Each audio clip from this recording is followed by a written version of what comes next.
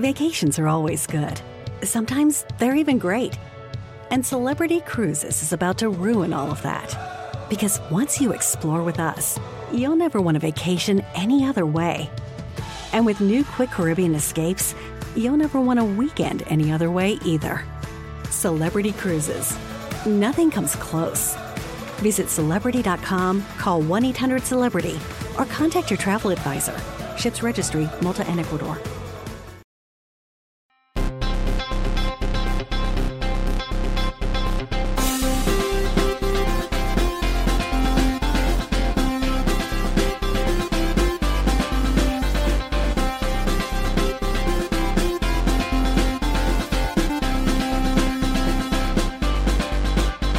Welcome to Pod Save America. I'm John Favreau. I'm John Lovett, in for Dan Pfeiffer.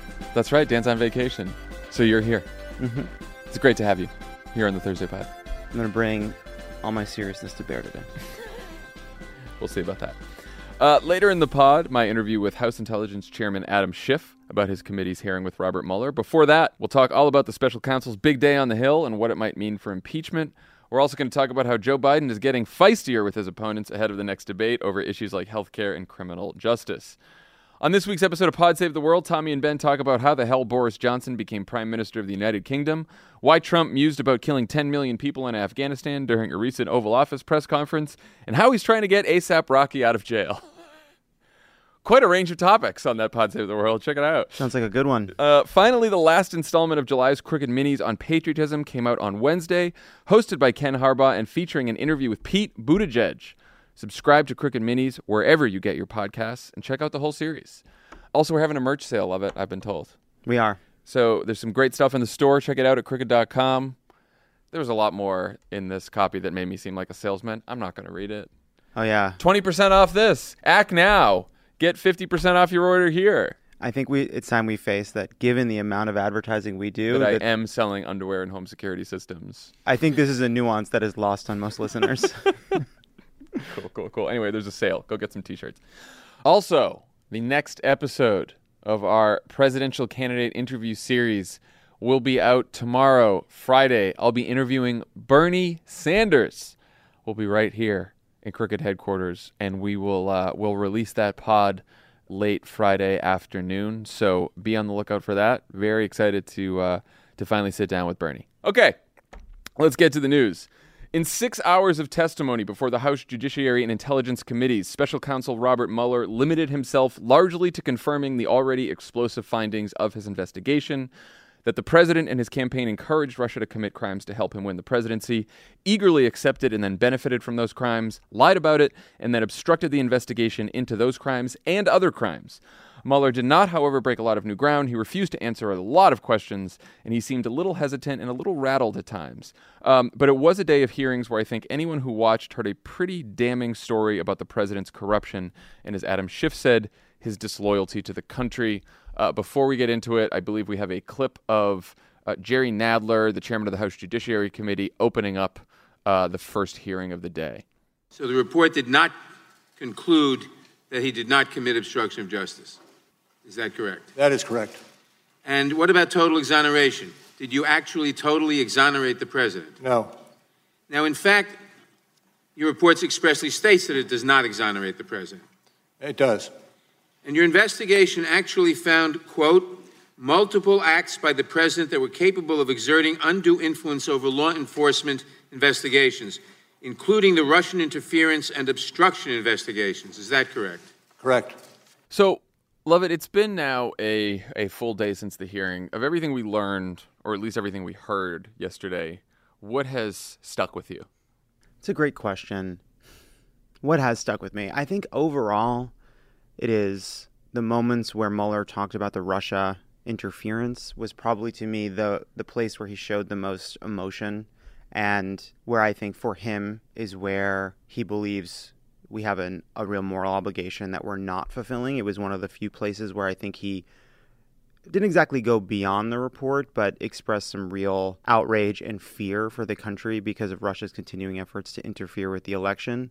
And he was willing to refer to some of the conduct around Russian interference and the collaboration between the Trump campaign and Russia, which he didn't call a crime, but did have strong words of criticism for and was willing to, I think, express some moral language about. I mean, those to me were the two moments and types of things Mueller said that I think will have the lasting impression for me. Yeah, I mean, he said of Trump's praise for WikiLeaks, quote, "problematic is an understatement," and that such comments give, quote, "hope or some boost to illegal activity," and that it certainly calls for an investigation. Mm-hmm. He also, as you referred to, he used the terms unpatriotic to talk about it. That was about the past. He also said that Russia and potentially other countries are trying to meddle in our election again as we speak, as we sit at that hearing, which I thought was rather alarming. Yeah. What else did we learn that is new, that sort of surprised you from yesterday that wasn't in the report? Anything? Yeah, I mean, the one big piece of information that we learned towards the very end of the intelligence hearing was Robert Mueller saying that there were portions of the president's statements that were in some way untruthful. The exact language he used, well, he was asked the question. He was responding to leading questions from Democrats, but he agreed generally that the president did not tell the whole truth in his written answers to the special counsel. Yeah, I thought that was pretty fascinating, and I was also a little surprised that didn't make it into the report itself. If there were untruthful answers, though, it may be hard to actually prove perjury. There's a couple other things, that he emphasized that I thought are not exactly new, but definitely confirmed the fact that, there is substantial evidence that the president did commit a crime, that he obstructed justice. Mueller agreed that lies by the Trump campaign and the White House impeded his investigation. He said that because Justice Department guidelines prevented him from indicting a sitting president, he did not make a decision either way on whether to indict the president for obstruction of justice, though this was a walk back to an original answer he gave to Congressman Ted Lieu that seemed a little more forward-leaning. I believe we have that exchange. I'd like to ask you, the reason, again, that you did not indict Donald Trump is because of OLC opinion stating that you cannot indict a sitting president, correct? That is correct.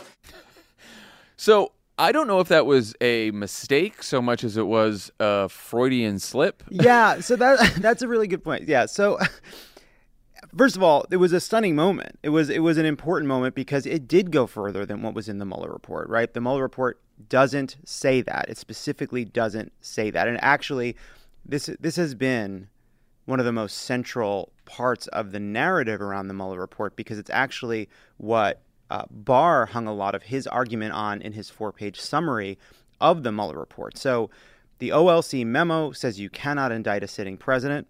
That memo was something that Robert Mueller was going to respect. That meant that Robert Mueller could not indict the president. And based on that logic, it meant he couldn't say in his report, this is what you glean. It vacillates between something he's saying explicitly and less explicitly.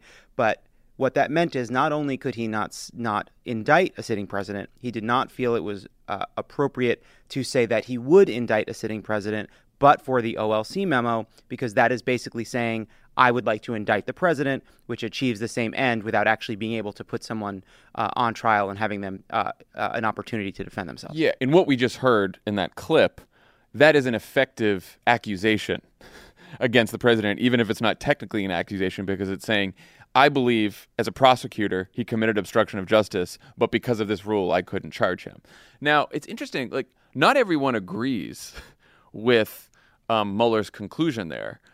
One notable person who did not agree with Mueller's contention that he did not have the power to say he would have charged him but for the memo is William Barr. And Neil Katyal, who was the Solicitor General in the Obama administration and also wrote the special counsel regulations, he brought this up yesterday in an interview. He reminded us that Barr said in an interview after the report was out that Mueller could have reached a conclusion on obstruction if he wanted. Why didn't he? I mean, I sort of took it as, okay, well, that Mueller was doing the right thing here. But I sort of wonder if we'll look back and wonder, why didn't Mueller say, yeah, I did reach I investigated this president. Here's all the evidence. I reached a conclusion on obstruction. But, there's the OLC memo. I can't charge a sitting president. So take this as an impeachment referral. Yes. I actually don't think we'll have to do very much wondering far into the future. I think we can actually wonder about it pretty well right now. It feels like a kind of like moral probity that goes so far beyond what was necessary to uphold, I think, a sincere conviction around the rule of law and the limitations of the special counsel rules. I take the author of those rules at his word, and I understand Robert Mueller's general principle of, I would like the facts to speak for themselves. I do not want to be part of an ad. I do not want to be part of a partisan campaign one way or the other. I'm going to trust the system, protect the Department of Justice, provide all the evidence I see fit as a kind of statement of what the law should be, how the law should work. I understand all of that.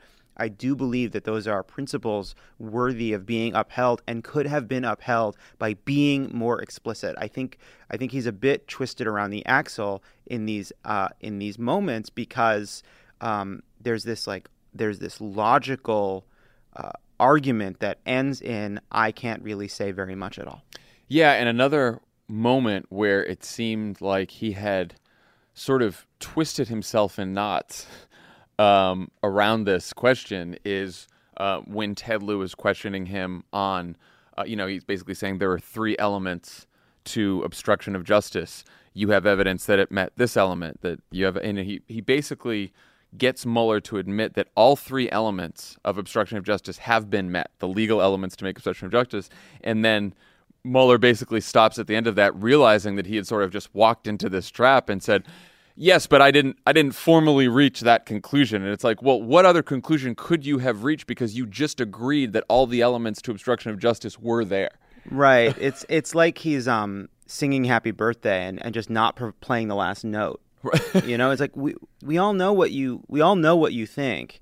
The Republicans know what you think. The Democrats know what you think. You know what you think. The lawyers sitting behind you know what you think. The reporters watching this and scoring this, to make sure this, to see whose triple axles landed and, who got the quad. Everyone knows what you think. You laid it out in your report. There are 10 instances of obstruction of justice. It's as clear as day. He did it on television. He did it on Twitter. He did it to you and to Jim Comey, someone you know well, a member of the, a leader of the FBI, someone you respect, someone you admire.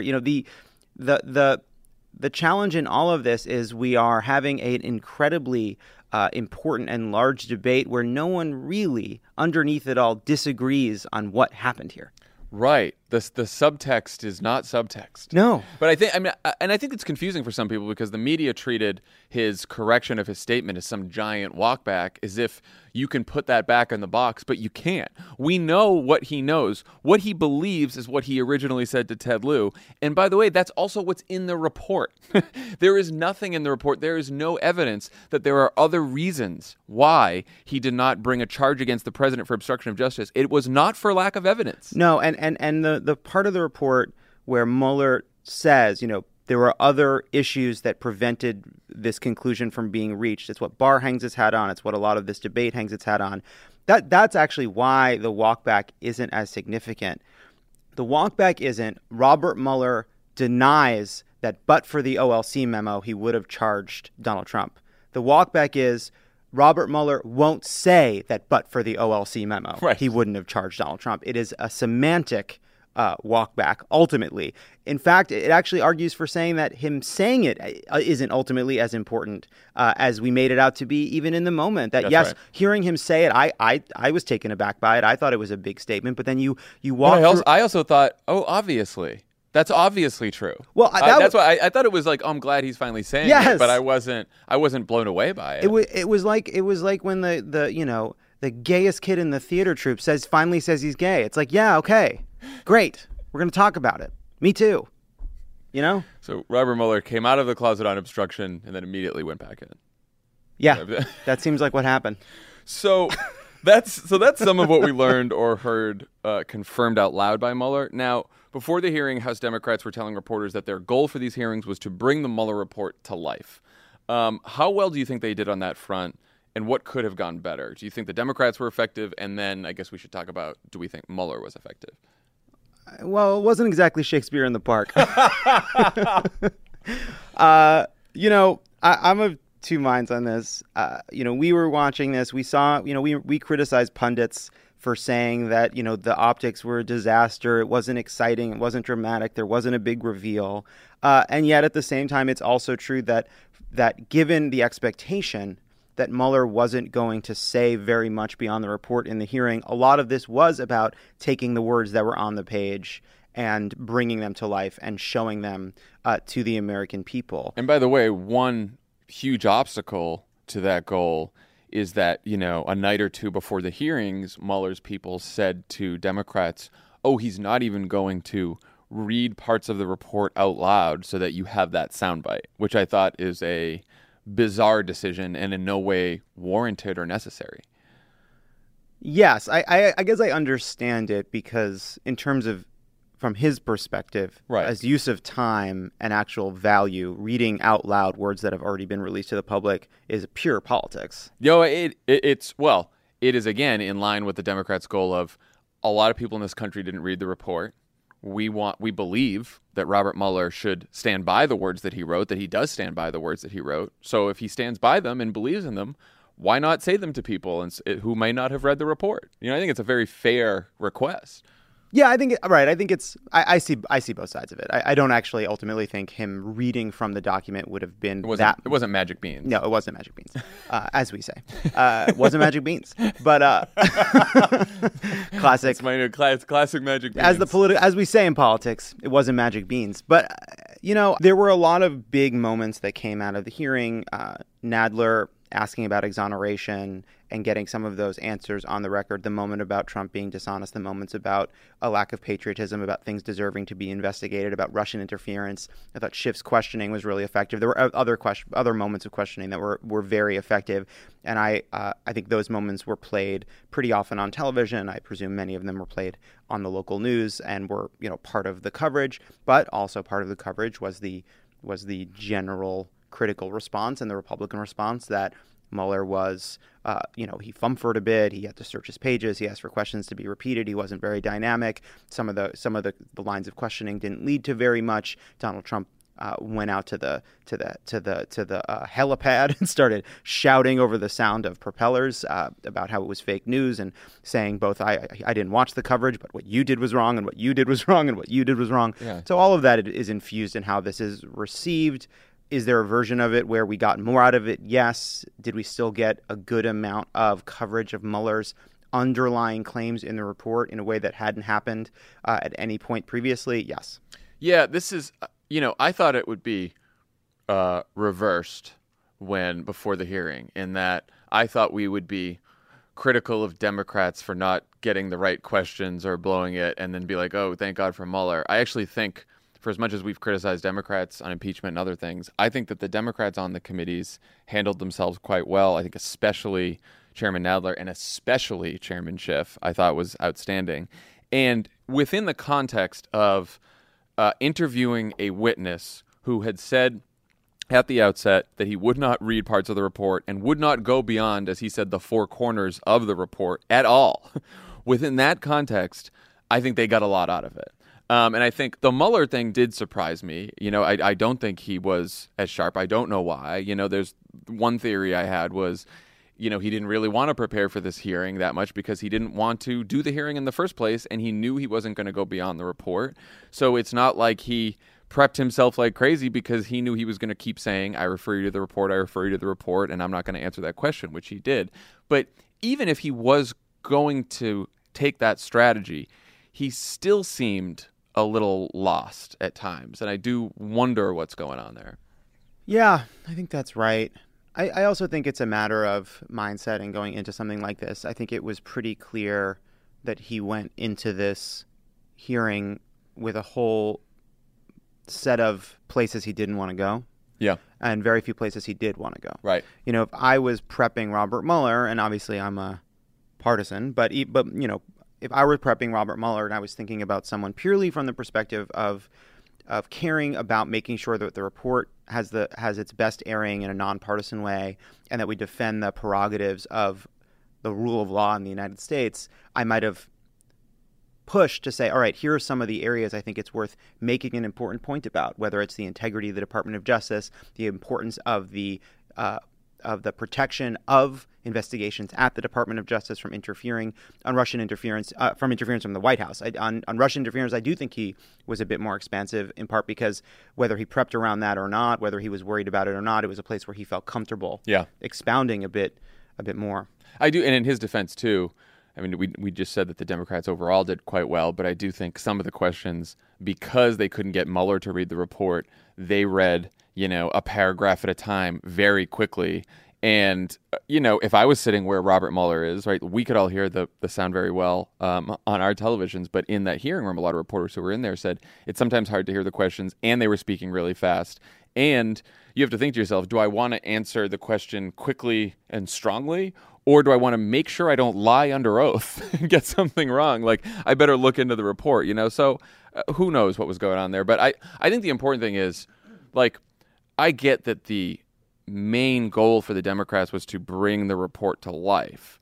I don't necessarily think that Robert Mueller giving a shaky performance detracted from getting facts out into the public sphere that people needed to know that much. It might have at the margins, but you referenced sort of the pundits on this. There were a few pundits and reporters who decided early on that Mueller was a little off. Our friend David Axelrod tweeted that, quote, he does not appear as sharp as he was in the past.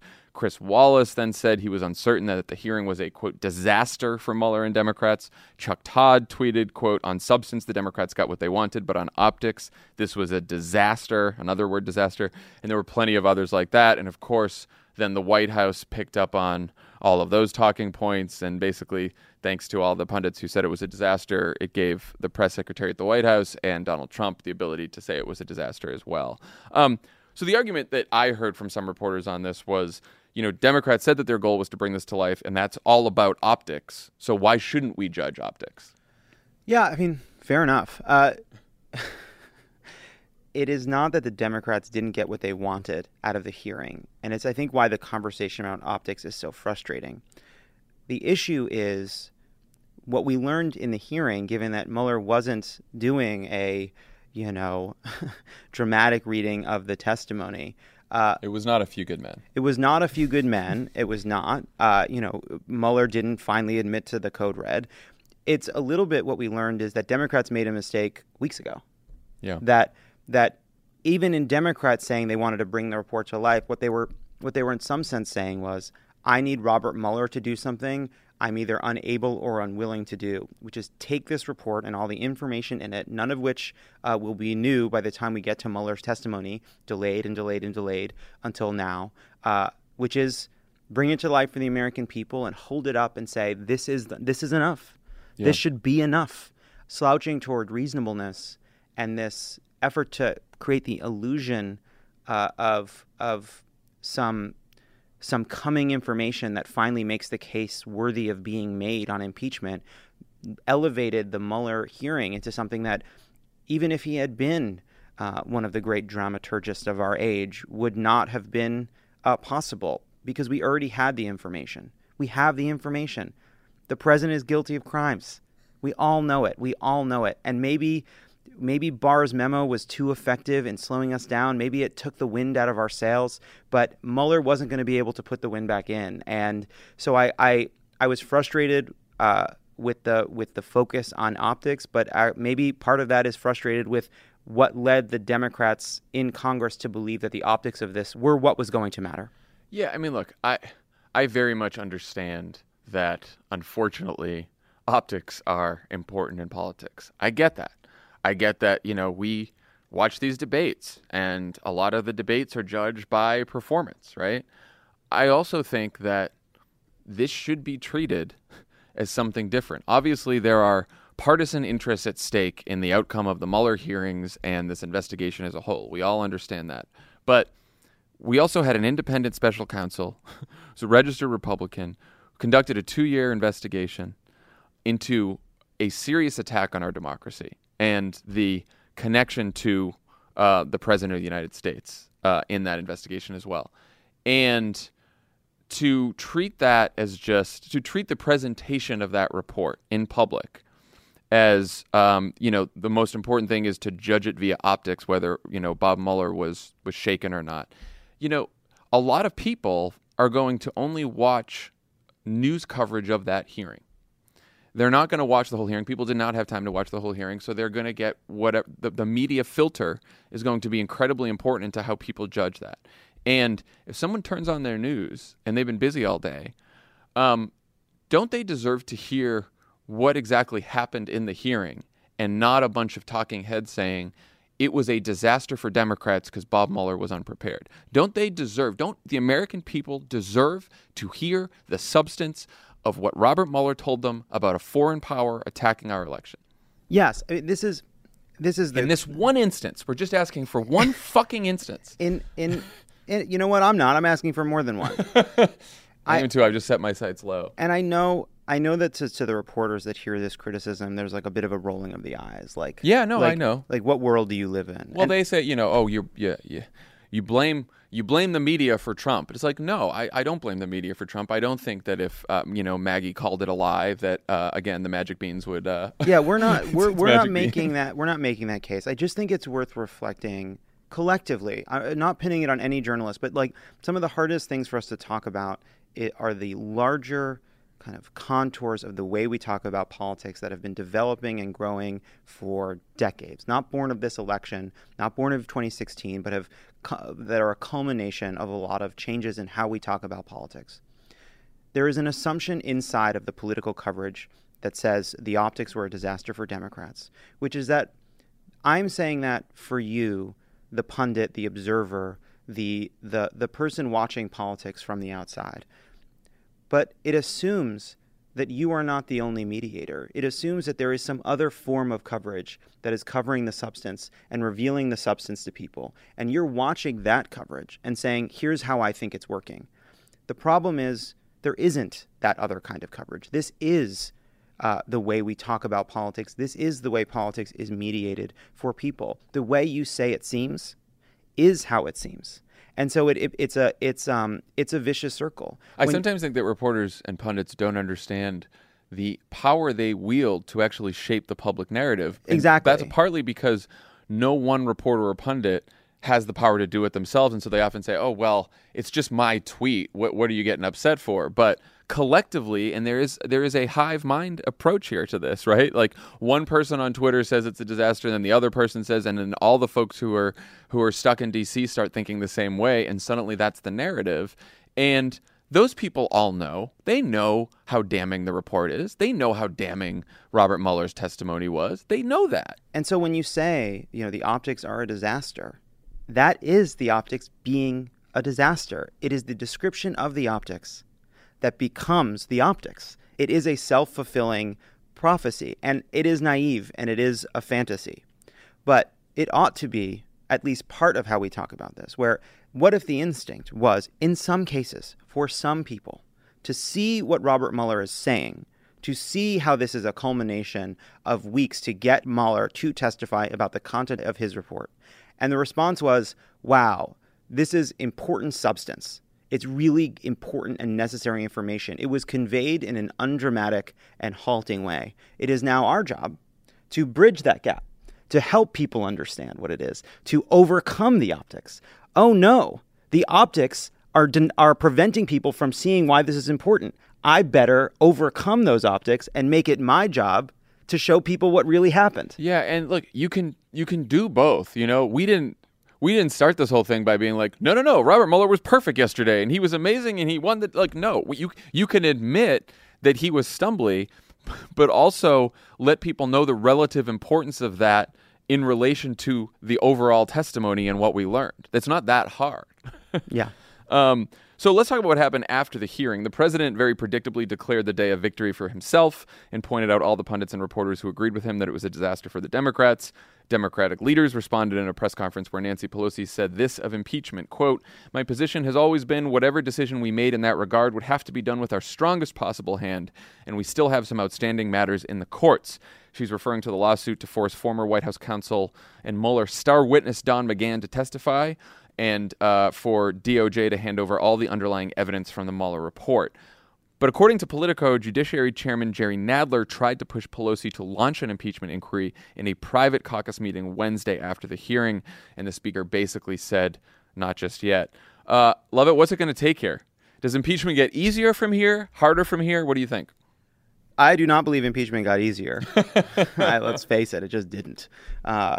Where we are now is in many ways where we were before the Mueller testimony, which is Mueller was never going to provide you the perfect recipe for impeachment. He's not going to do your homework for you. He wasn't going to do it. And he's not going to take the test. It's a hard decision you're going to have to make for yourself, and no one's going to make it easier for you. House Democrats. Yes. And a lot of the coverage has been around how much Mueller did or didn't reveal. But one other facet of what we saw unfold was actually the Republicans on the hearing just throwing their conspiracy theory punches and trying to drum up, insults to the special counsel, to the partisan witch hunt of the investigation, all the usual fare. Some of it, a new gloss on sort of a classic, a remix. But it didn't land very hard either. It actually sort of, I think, didn't change the conversation in the other direction at all, because where we are is where we were before. We have basically the same amount of information, a little bit more nuance, a little bit more insight. From what Mueller said, Mueller built on his statement in response to Barr in some of his answers. We've got a bit more context for this report. It might not have provided the great TV fodder and dramatic moment that would have galvanized impeachment more quickly, but we're where we are. We have the information. If what your claim is that we need something more damning, more clear-cut than the many, many public and private crimes outlined by Mueller, not to mention the ways in which he is unfit and unsuited for the office, his racist outbursts, and all the rest. If what you're saying is that's not enough, I'm not sure whatever would be. Yeah, look, I get how hard this vote is. I get that it's not popular. And I also understand that the Senate's, going to acquit him. I get all of that. I also understand that it is a legitimate strategy to say, I want to tie up all the loose ends before we have this vote. I want to, compel McGahn to testify. I want to compel the DOJ to get us all the documents that we need. I get all that. But we are running out of time. Mm-hmm. That in an election year in 2020, it's going to seem foolish to have an impeachment hearing while this presidential campaign is going on. And so, and you've said this before, Lovett, like that leaves the fall. And I think, look, Jerry Nadler clearly wants to do this. Like Nancy Pelosi's sort of standing in the way here. And in fairness, she's trying to cover for a lot of Democrats who were just not there yet.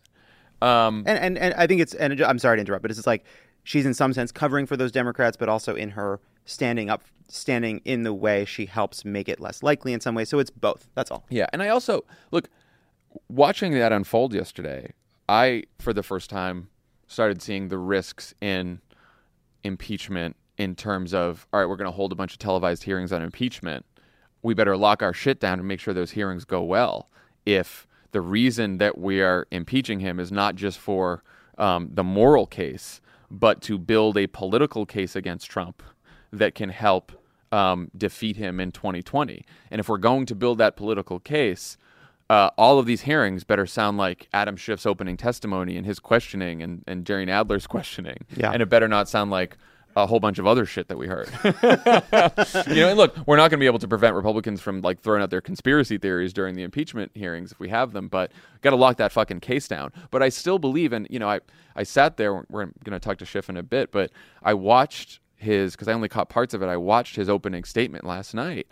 And it is this sort of clarifying moment when you hear the story put together in that way. And I started thinking to myself, this is 7 minutes here, but imagine this message over and over for months during impeachment hearings. I mean, Tommy brought this up yesterday.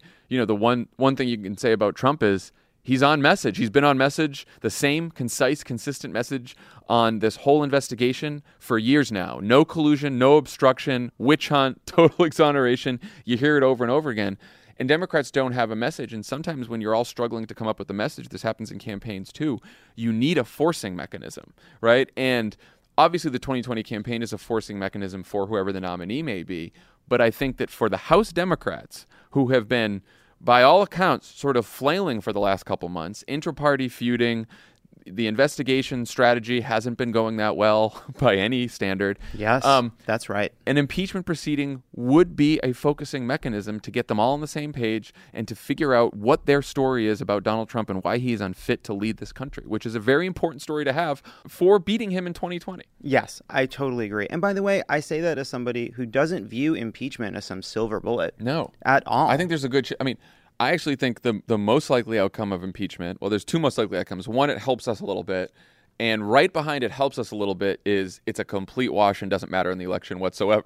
Absolutely. And then I think it hurts us is below that for me. I think it could be nothing. Yes, I do. But one thing that it would do is it would change the current dynamic. It would get us out of this kind of feckless, dull ache of a oversight period that we've been in that I think has been a source of a lot of the internal strife amongst Democrats. Because, when you step back from Mueller, from Pelosi blocking for the moderates, from some of the bickering and legitimate differences we've seen, there's a lot of pain for Democratic voters.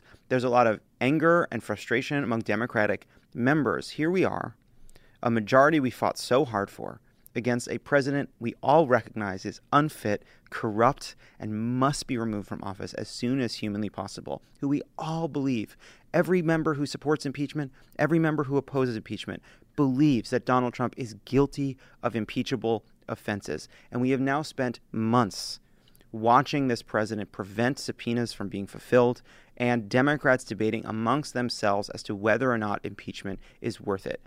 Maybe a 2020 campaign can change that dynamic on its own. I'm not so sure. And he's continuing to abuse his power as we wait because he knows he can get away with it, right? Like we saw him yesterday. Yesterday he was distracted by this hearing and he was angry. Yes. And I would rather him distracted and angry and tweeting about impeachment hearings than I would doing all kinds of other bad shit, which he is. I mean, he is out of control. His presidency is out of control. We haven't even talked about the fact that, Customs and Border Patrol detained an American citizen, an 18-year-old American citizen, for 3 weeks. No showers, lost 26 pounds because they didn't give him a food, put him in a cage with a whole bunch of other migrants, which, we also don't talk about nearly enough. But we detained an American citizen, a child, a teenager, because he has brown skin. That's the country we are right now. That's the president we have right now. And we are just going to say we can wait until 2020 to render a judgment against that man? Because we have concerns about the politics, not the merits, not the facts, not the law, not the morality, because we have vague concerns about the politics we cannot fully articulate and we cannot know for sure. Yeah. This is our chance to go on record, to use the powers of the House to say we do not find this conduct acceptable. In fact, we find it so egregious, reprehensible, and illegal that we are going to say on the record, this man has no business being president of the United States, and if it were up to us, we would remove him. We don't have the power because we hand it over to the Senate, but let them go on record and say the opposite. And if this president is reelected, and the House returns to Republican control, the statute of limitation runs out on a lot of the crimes that Donald Trump committed, and he will never be held accountable. And this might be so. What the House making a decision to impeach may be our best last chance to hold this man accountable for the crimes he's committed. And imagine Donald Trump being reelected and Democrats losing power, having for quotidian political concerns, which turned out to have not been correct and not been borne out by what took place after, failed to use their power to say what they believed, which is that this man had no business being president, to forgo an opportunity to say for history and for the world that we weren't behind this, that we were going to use our power to stop this. That is a grand mistake that is not worth making based on political concerns that no one really knows for sure are accurate. Nobody knows. Look, and they are real, right? Like yes. I am eyes wide open that the flip side of this is we vote to impeach, we drag the country through impeachment proceedings, and it is very unpopular, and we regret that too. But there are two really tough choices. But I don't think either choice is easy. But I think when both choices in front of you in politics are very difficult, you go with the choice that you believe in. You do what you believe in when both are difficult. Especially when I don't think there is anyone who is part of this debate who would argue that where we're at right now feels politically satisfying. His approval rating is at its highest it's been right now. So the fall is the moment. It is the opportunity to have these hearings, to concentrate the focus. And by the way, after that, we'll be off to 2020. We will have come together, and Democrats in the House will have come together to hold the president accountable and make a case. It may not have a huge impact at all, but it will have been done, and that will free up Democrats running for president to make their case for why they are a positive response to Donald Trump as well.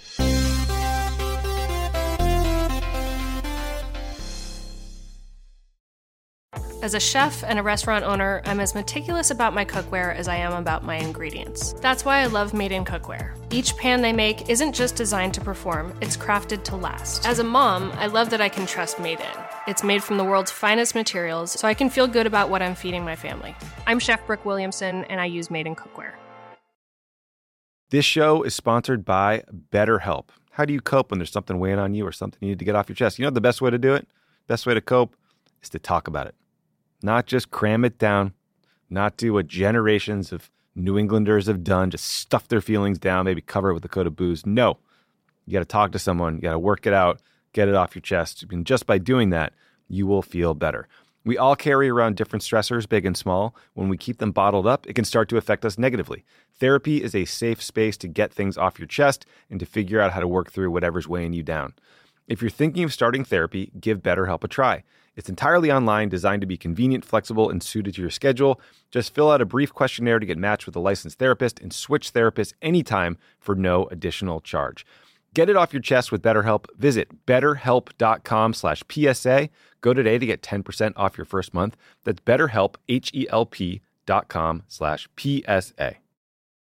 I'm Jessica Reeves, and I've been analyzing and reporting on extremism for the last 10 years, and I have the gray hair to prove it. Subscribe to our podcast, Extremely, for an always eye-opening look inside the daily work of exposing, fighting, and disrupting all facets of extremism. My co-host Oren Siegel and I explore this ever-changing landscape and bring you stories of people and places impacted by extremism, those who fight to protect our communities, and those who offer new perspectives. You can find Extremely wherever you listen to podcasts.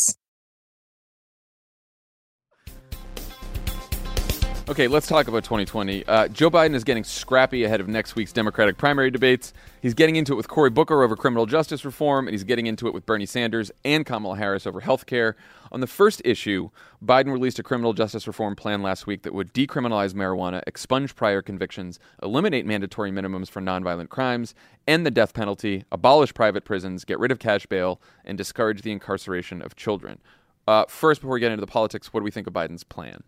I think it's good. I mean, I think it's where the Democratic consensus now is, which is undoing some of the harsh sentencing laws and they came from the 94 crime bill. Biden famously supported. Yes. I also getting rid of cash bail, I think, is it's good how quickly it became a kind of mainstream position.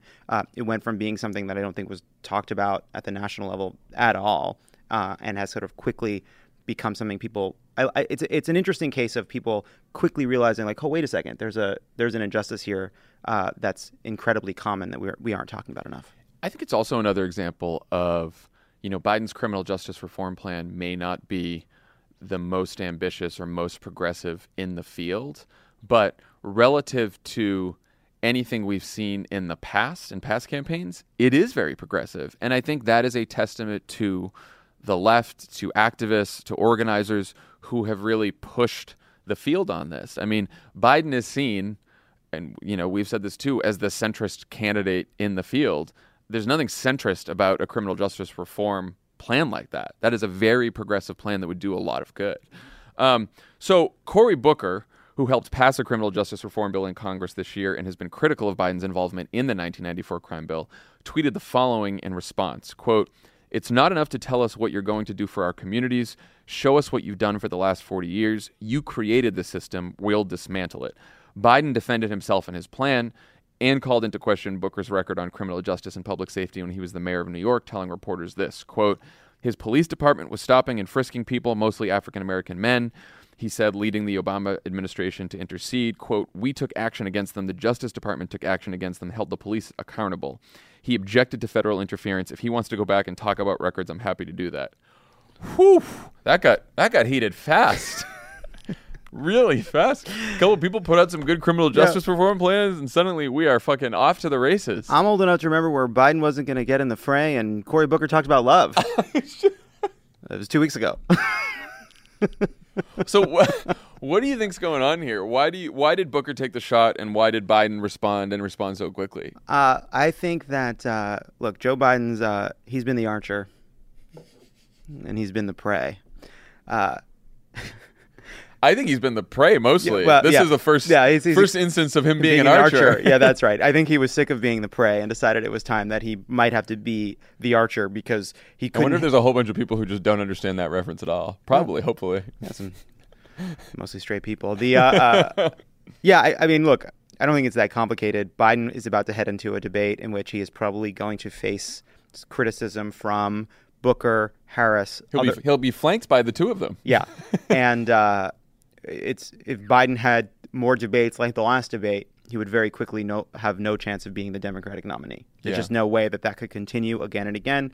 It's not possible. Not when so much of this debate is about who will stand up against Donald Trump. So they're making a change. They're not going to take punches. They're going to punch back, and they're going to. The thing that was most interesting about what Biden said is it was a signal to everyone at the debate that Biden's going to punch back. And the thing that the campaign said was, if Booker wants to talk about the past, we can do that. That's an argument we'll win, but we want to talk about the future.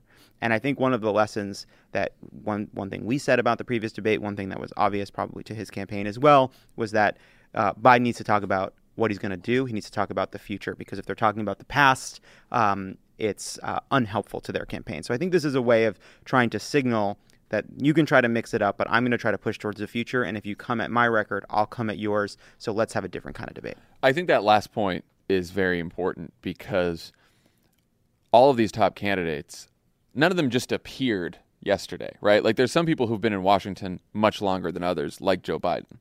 But Cory Booker has a long record as mayor of Newark before he was in the Senate. Kamala Harris has a long record as a prosecutor, as attorney general, as a DA before she was in the Senate. We found out that Pete Buttigieg has a long record, or not a long record, but a record as mayor in South Bend.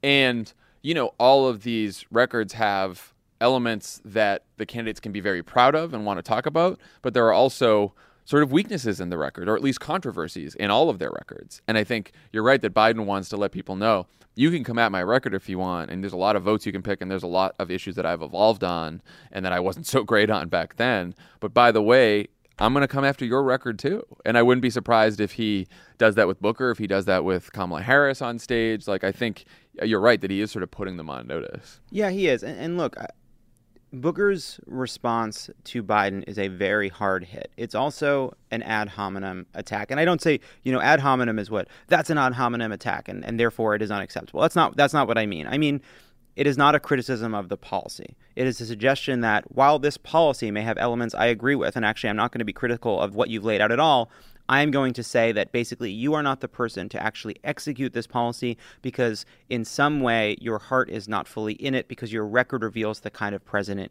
you would be. Right. And I think sometimes that argument is valuable, and I think sometimes it's not.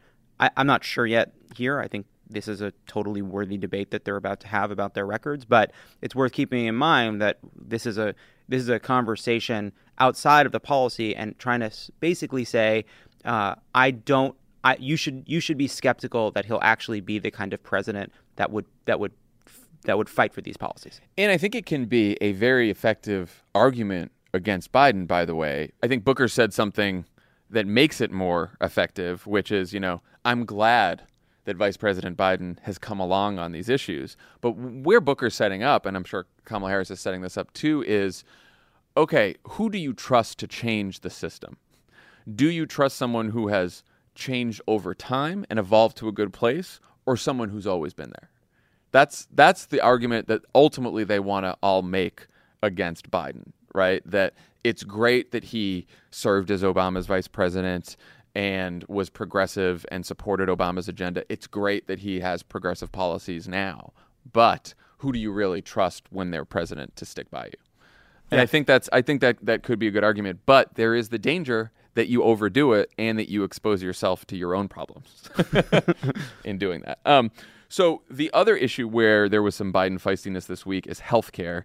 Biden continued his criticism of Bernie Sanders' Medicare for All plan, saying that during the 4-year transition, some people might be stranded without health insurance plans because during the transition, what might happen is private insurance companies, knowing that they're about to be extinct, could pull out of a lot of markets.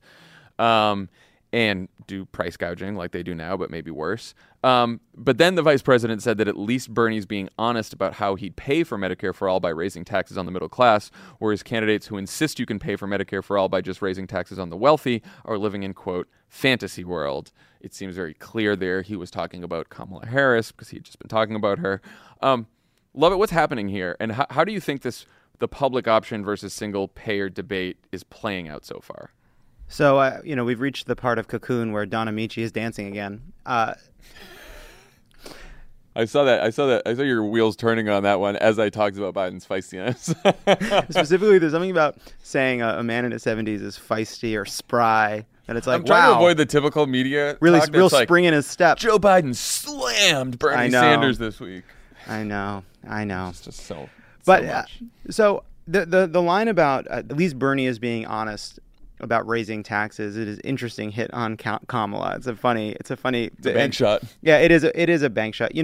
I want to live for a moment in a fantasy world where we have a debate about a public option or Medicare for all who want it versus Medicare for all that is not just based on substance and policy. Based on substance and policy, but even more than based on substance and policy is where both sides speak about the pros and cons of their own plans and each other's. Yeah, that is a fantasy world. It is a fantasy. I'm with you. I know, and I guess it's just sort of just take a moment to imagine what that would be like. It would be someone like Joe Biden saying, I see the value of a transition to Medicare for all, the efficiencies that will be gained from the system, a simple system in which everyone knows they can rely on Medicare and they will never again have to worry about falling through the cracks of a broken system in which insurance companies and pharmaceutical companies and hospital companies prey on people because you will know that you have the most reliable insurance that there could be, which is Medicare provided for the government.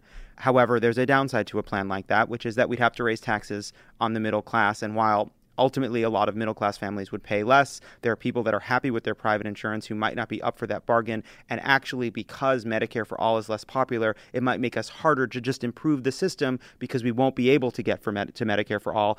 That kind of a criticism. And I also think Pete Buttigieg actually has one of the best arguments here where he says we should provide Medicare for anyone who wants it. Anyone who wants to enroll should be able to enroll in Medicare.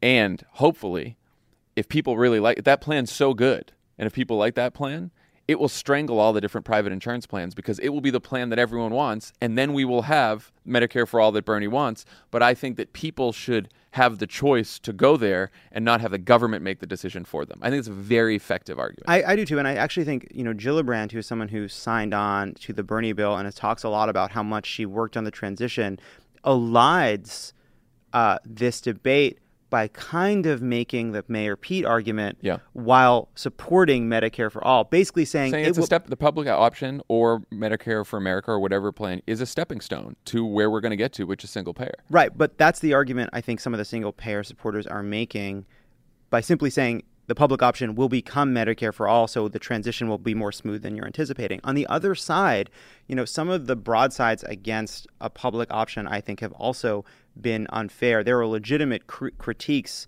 of Medicare for all, but I think sometimes the kind of attacks like this is a tool of the insurance industry, this is a tool of the pharmaceutical industry, this is allowing these companies to have too much power. I think some of that is quite legitimate, but it actually means you're avoiding making the most important case for Medicare for all versus a public option that has to be made, which is why everyone switching is better for everybody. And I think that argument, the hold hands and jump together argument, right? Right. Like we all got, if we're going to do this, we should all do this at once. One single network. Everyone can keep their doctor and pick the doctor they want because all the doctors will be in the same network. We have all these efficiencies. And if we're going to do it, we can't do another piecemeal transition. We have to do it all at once. And how it helps you control costs and helps make sure everyone has quality insurance, and that the system as a whole provides better care for everybody without some of the massive overhead and administrative costs that weigh down the system, and without cracks in the system that a lot of people fall through to this day despite the passage of Obamacare.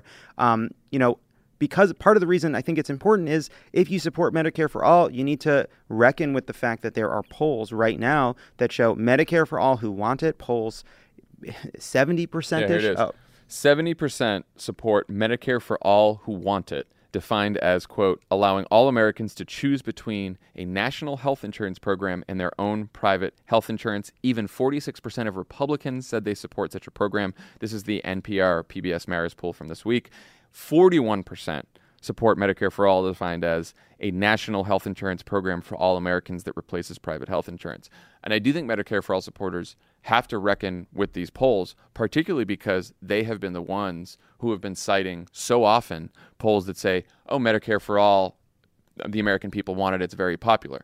Yes, but the way that the poll is asking that question is, do you like Medicare for all, right? Which people are assuming to mean Medicare for anyone who wants it, but they assume that choice baked in. And I've seen, and there are people who criticize that and say, actually, it's actually hard to get at this information. There are people who, I'm sure it is, and of course, and there are people who claim they like their private insurance, but the next follow-up question has to be, have you used it? How good is your insurance? How do you know your insurance is good? Right? There are complications in this, but all that's a way of saying, accept all those complications. If you believe Medicare for all is the right policy, rather than attack the polling result, I would like to hear arguments to close that gap. And by the way, getting to 41% on Medicare for all is an achievement. It is an achievement. It speaks to the current failures of the healthcare system and the incredible work and activism and organizing that's gotten this issue so quickly into the mainstream. Yeah, and I will say on the financing point, because Biden did make the point about middle-class taxes, about Kamala Harris, we haven't even started a debate about that yet, right? Most of the debate so far has been about a single government plan versus keeping your private insurance. I don't necessarily think that is going to be the most important thing in the end here. Like, the financing is very difficult for a full Medicare for all system. Medicare for America, which Center for American Progress and sort of like Pete Buttigieg, Beto O'Rourke, they've sort of hovered around that. They just released a plan. You can finance that purely with tax increases on the wealthy. Biden is correct, and Bernie is correct and honest about it, that you do have to raise middle-class taxes. Now, Bernie says that by raising the taxes, you still end up saving money because you're not paying any premiums anymore, which eventually is true. But I do think that Kamala Harris does need to answer, how she's going to fund Medicare for all, or at least some funding options, particularly because her first piece of legislation that she wants to pass is a middle-class tax cut. So she wants to pass a middle-class tax cut, but also is signed on to Bernie's Medicare for All bill, which is trillions and trillions of dollars. I think that this is why we have seen a lot of Kamala raising her hand and then explaining the hand raise and signing on for Bernie's bill and then avoiding this part of the question. I don't know if Kamala Harris is going to actually try to answer and solve this problem, or try to hide from it like whack-a-mole. You mean what she has said in the past when confronted on plans to pay for things is Democrats too often worry about how we can afford it, and my question is, how can we not afford it, right? And I think she's speaking to sort of this feeling that's in the Democratic Party, at least among the activist base, that in the Obama presidency, we worried far too much about deficits and debt, and that is a very valid critique. But I think there is worrying too much about deficit and debt, and then there is not caring at all about how you pay for things. I forget even not and caring. I think there's a big gap between those two things. It's not even, honestly, to me, it's even the policy question is actually a projection of the moral and personal question, which is, what are you going to fight for? Right. You've signed on to Medicare for all. That's true. Do you believe in Medicare for all so much in your bones that you're going to go out on the campaign trail and start making a case for why, even though middle class taxes will have to go up, ultimately middle class families will save money and everybody will be safer? My honest view is I don't believe that that's her position. I think she signed on for this bill. I think she really loves her middle-class tax cut that she's been talking about. I think she likes her middle-class tax cut, and I think probably, she's seeing polls like this and thinking, I need to find a way to go from signing on to Bernie's bill to ultimately being for a Medicare for all who want it type plan, right? I mean, that is, I think, where the Democratic consensus is likely to end up. Yeah, well, certainly in the polls, that's where the party is now. Yeah. Okay, so when we come back, my conversation with Chairman Adam Schiff.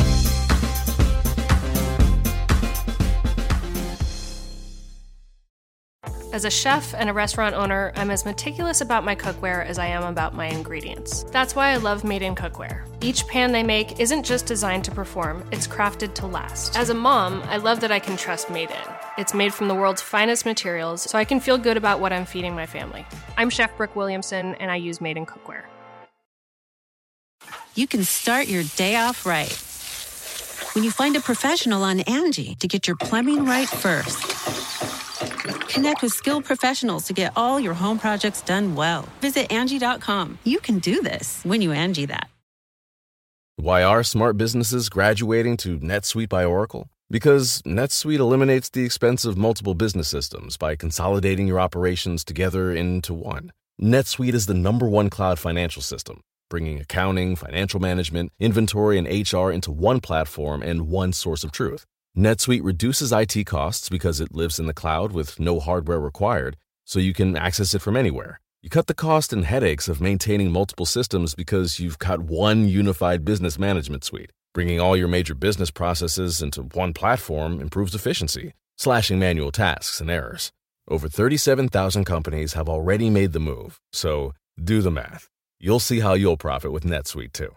And now, by popular demand, NetSuite has extended its one-of-a-kind flexible financing program for a few more weeks. Just go to netsuite.com/podcast25 for more information. That's netsuite.com/podcast25. Joining us today, the chairman of the House Intelligence Committee, congressman for California's 28th Congressional District, and good friend of the pod, Adam Schiff. Welcome back, Congressman. Thank you. Great to be with you. So one of the things that struck me about the president's response to yesterday's hearings was how concise and consistent his message has been throughout the investigation. No collusion, no obstruction, total witch hunt. He's lying, but, he's telling a story. I think Democrats have had a harder time settling on a story about the president, possibly because there are so many targets. But I thought that through your line of questioning, and especially your opening statement yesterday, you told the most compelling story about Trump that I've heard. You said it was a story about greed, lies, and disloyalty. What was the one thing you wanted people at home to remember from yesterday, and how do we get the whole party on board with that message? Well, what I wanted the takeaway to be is the Russians massively intervened in our election. The Trump campaign knew about it. They welcomed it. They made use of it, and then they lied about it. And those acts are unethical, unpatriotic. They're at times criminal. And I think Mueller really drove that home. And I think perhaps the most powerful message of all is just the disloyalty to country. So I think it was really an important hearing. I know people went into it some with expectations that it was going to have a dramatic impact in terms of impeachment, but my expectations were much more modest, that this would be the first time the American people would get to hear from Mueller about his own work. And even though it wouldn't be new facts, it would be a new messenger, and that work wouldn't be filtered by the president, who, as you say, keeps lying about it, or the attorney general, who's been doing the same, but from the man who did the work himself. There was a moment during Mueller's testimony where he seemed to confirm the existence of a current counterintelligence investigation by the FBI. A senior Democrat on the committee said they were surprised by this. Did it surprise you? And what are the most important things that we still don't know in terms of counterintel? I think it's still unclear, and we're following up on Director Mueller's testimony, and I was inquiring about just those issues today. He may have been referring to, if it was Mike Flynn you're talking about, a case that Flynn is a witness in, was also, I think, a co-defendant in which His co-defendant was convicted, I think, either during the hearing or just shortly before that. Right. Or it might have been something else, and we're trying to find out. Did the Intel Committee get its classified briefing after yesterday's public hearing as originally planned? Not by the staff member who appeared with Director Mueller. We have been briefed by another member of Mueller's team, and we are continuing. In fact, I got yet another briefing today on the counterintelligence issues, which are of such concern to our committee. But as we are learning more, there are still a great many unanswered questions, and we still have only the broad outlines and some specifics of the counterintelligence information that came out of the investigation. So that work is ongoing, and we're making progress, but we still have a lot more to do. What did you make of Mueller's statement that Trump's written answers were generally incomplete and untruthful? I mean, if he lied in written testimony, why doesn't that constitute an additional obstruction of justice offense, and why do you think it wasn't in Mueller's report? Because I think that when someone answers as Trump did, that I can't recall, it's very hard to make a perjury case. Having looked at different fact patterns over the year and having had, as a former prosecutor, a lot of witnesses who were dissembling, the easiest dodge of all is not to say something that is directly false in the sense of controverting facts that can be proven, but to say you have a failure of recollection, which is harder to prove or disprove. Mm-hmm. So I think it's a problem of proof for Mueller. But he also wanted to make clear that he thought the president's answers were, deeply unsatisfactory and that there were real credibility problems. I mean, the fact that he couldn't evaluate the credibility or couldn't make a positive statement about the president's credibility. And in fact, when he was confronted with several statements by the president, the witch hunt stuff, the hoax stuff, he was willing to say those are false statements. I have no business dealings in Russia while he's pursuing a Moscow Trump Tower. The president made it all too clear what he thinks about that when he was confronted with those lies about Moscow Trump Tower, and his answer was, well, I just said that to the public. It's not like I said that to some magistrate. He feels it's just part of his job to deceive the public. And, again, this is somebody who does nothing but project onto others his own lack of morality. His attitude is everybody does it. Right. And so do I. Yeah. So at the press conference after the hearing, you described launching an impeachment inquiry as a decision that will be made after you get more information from the courts and various hearings. But wouldn't opening an inquiry now help you get that information? Like, isn't the point of an impeachment inquiry to get more information? Well, there is one area where it may be helpful to get information, and that is there's litigation by the Judiciary Committee, which I think is fairly imminent, to get the grand jury material underlying the Mueller report. And there's an exception to grand jury rules for a judicial proceeding, and impeachment is a judicial proceeding, but that section also says, or preliminary to a judicial proceeding, which is where we are now. So we should be able to get that anyway. What I do think people need to understand, though, is there's a perception that if we announce the kickoff of an impeachment proceeding tomorrow, that suddenly Don McGahn says, okay, tell me when to show up, and Corey Lewandowski says, can I come in and testify now? And the Justice Department says, we're ready to open our files and come take a look at anything you want. None of that happens with the beginning of an impeachment. In fact, if anything, they just dig in further. We still have to fight this out in court. And I just want to make sure that if we go down that road, that if we can't win a conviction in the Senate, given Mitch McConnell and the Senate, cult of personality around the president, can we win this case among the jury of the American people? And I don't think we're there yet. But one thing that would get me there is when we do finish the litigation and the court orders them to comply, if the president still refuses, then we do have that constitutional crisis. Then I do think that we need to use whatever remedy we can. And I may get there before that point, but before we go down a road that is going to be as wrenching to the country as a year-long impeachment, I want to make sure that it's the right thing to do. I mean, setting aside for a minute whether beginning impeachment proceedings is the right way to go, do you believe that Donald Trump deserves to be impeached? Because I don't know how anyone can read your opening statement yesterday and come to a different conclusion. Well, look, I think that he has committed offenses against the law that would certainly qualify as impeachable offenses. I think he committed obstruction of justice.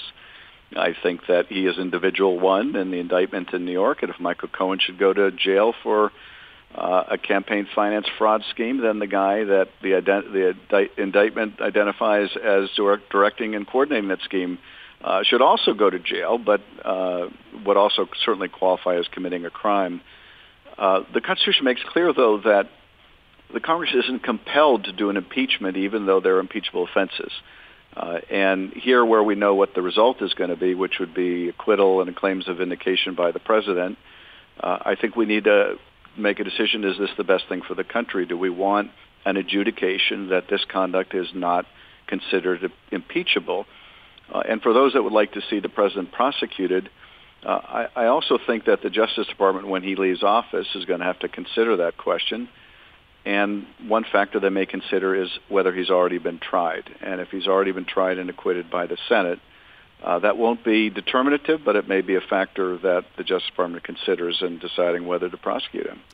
What do you think about Elizabeth Warren's argument here? I mean, she just said the other day, I don't expect the Senate to convict Donald Trump. Obviously 2020 is the chance for him to be removed from office, but shouldn't all of us, every senator, every member of Congress, be on record as saying, yes, I believe that when this moment in history came and we saw this kind of behavior and these kind of offenses, I said that this president deserves to be impeached, that we should all be on record. And that way, if Susan Collins and Cory Gardner and all the rest of them in the Senate want to defend Donald Trump, they're happy to, they can go defend Donald Trump, and then we can all go to the ballot box in 2020 and see what happens.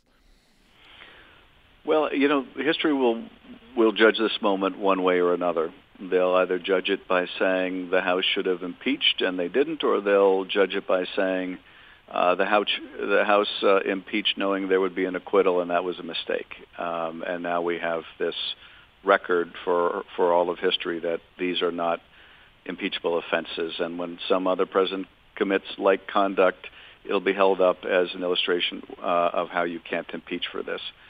So, we will be judged by history on this. I think before we pull the trigger on this, and I'll be frank, I think once you begin an impeachment inquiry, the laws of political gravity kick in, and you really have to be prepared to have that vote in the House. So those who are advocating the use of an impeachment proceeding as just a means of getting information and documents, the reality is you start down that road, you better plan on continuing down that road. Yeah. I mean, one thing that sort of has been sticking with me is, there's a pretty good chance if Trump's reelected and Republicans take the House, the statute of limitations runs out on the crimes that he may have committed. And in that case, impeachment now may be the only way to ever hold him accountable and prove to the American people, as all of you on the committee said yesterday, that no one is above the law. Are you comfortable taking that chance? Well, look, I'm not comfortable with any of this, and I think it's why we're all wrestling with this. I wrestle with this question every day. The most attractive thing to me about impeaching this president is it's the strongest form of censure that we have, even if he's acquitted in the Senate. It puts a stain on his name in history. But as I mentioned, the flip side is also tragically, terribly true, which is an acquittal will be trumpeted as a vindication, and that sends its own message to history. Mm-hmm. I may get there, and I have an open mind on this, and I have a lot of, I think, very thoughtful people that are weighing in with me on this, and it's a decision I think that needs to be made by our caucus together, because we're making this on behalf of the American people. Okay, one last question, I'll let you go. What do we need to do, and what can we do in this political environment to protect the 2020 elections? Well, I think we can be prepared is one thing. We can put pressure on the states to make sure that they have paper trails, that we can make sure that our agencies are doing what they are, that the intelligence community has the resources focused on divining Russian plans and intentions, that the Defense Department is taking actions to deter the Russians from action, that the State Department is communicating to its Russian counterparts the kind of vast economic sanctions that will be levied if they mess with us again. I mean, we can bring to this a whole of government approach, which is really what we need to do. I'm particularly concerned about deep fake technology that the Russians can now deploy, where they could tomorrow issue a video of Joe Biden or Kamala Harris or anyone else saying something that they never said, and it would be utterly convincing. We can prepare ourselves for those kind of disinformation campaigns. But at the end of the day, the best preparation is not so much directed against the Russians or our foreign adversaries, but making sure that we're ready to forswear the use of this foreign help. And, of course, the biggest impediment to that is the President of the United States. Right. Chairman Schiff, thank you so much for joining us. If you do make up your mind on impeachment, you know where to come to. Well, I will come on and make my announcement on your show. I appreciate that. All right, Congressman. All right. Take care. Okay, take care. Thanks to Chairman Schiff for joining us today. And, we'll see you next week. Have a good weekend. How'd I do, Dan Heads? Huh? Where my Dan Heads at? Where my Dan Heads at? I tried. I did my best Pfeiffer. What do you think? Did you do a Paul Ryan rant for us? That motherfucker.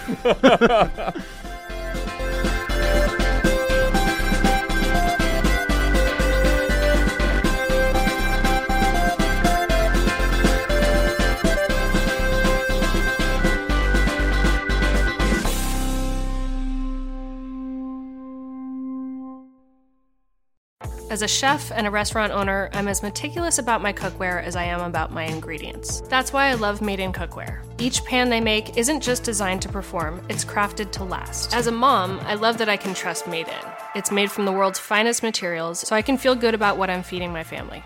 I'm Chef Brooke Williamson, and I use Made in Cookware. You can live out your MasterChef dreams when you find a professional on Angie to tackle your dream kitchen remodel. Connect with skilled professionals to get all your home projects done well. Visit Angie.com. You can do this when you Angie that.